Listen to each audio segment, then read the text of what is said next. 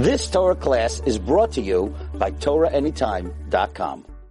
Okay, we're at the Oyhel of Reb Shlomo Amar and his Talmidim. Reb Shlomo Amar was a great Mekubal, and as we mentioned by the grave of Rav Avram Azulai, he learned together Kabbalah with Rav Avram Azulai. He learned Nigla with Rav Avram Azulai by his Rebbe, Reb Yaakov Maraji.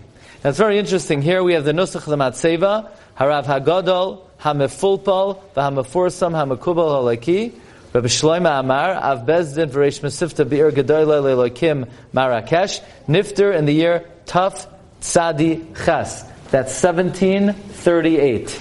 But what's very interesting is that his yahrzeit is Erev Tisha B'Av, Ches Av. And that's very important to know.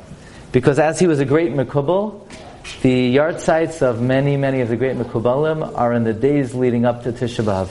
You have Beis Gimel Daled, Arizal, Reb Shamshon Shapoli, Ramami Pano.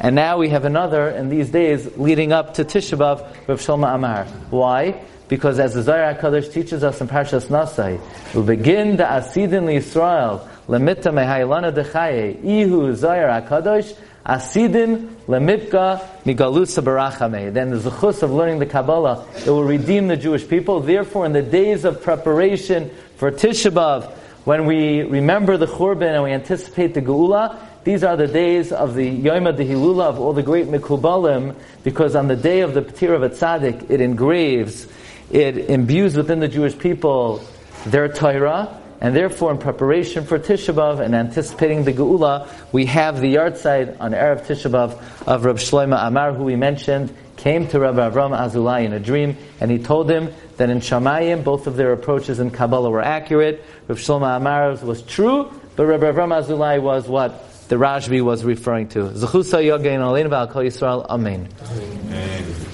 You've just experienced another Torah class brought to you by TorahAnytime.com.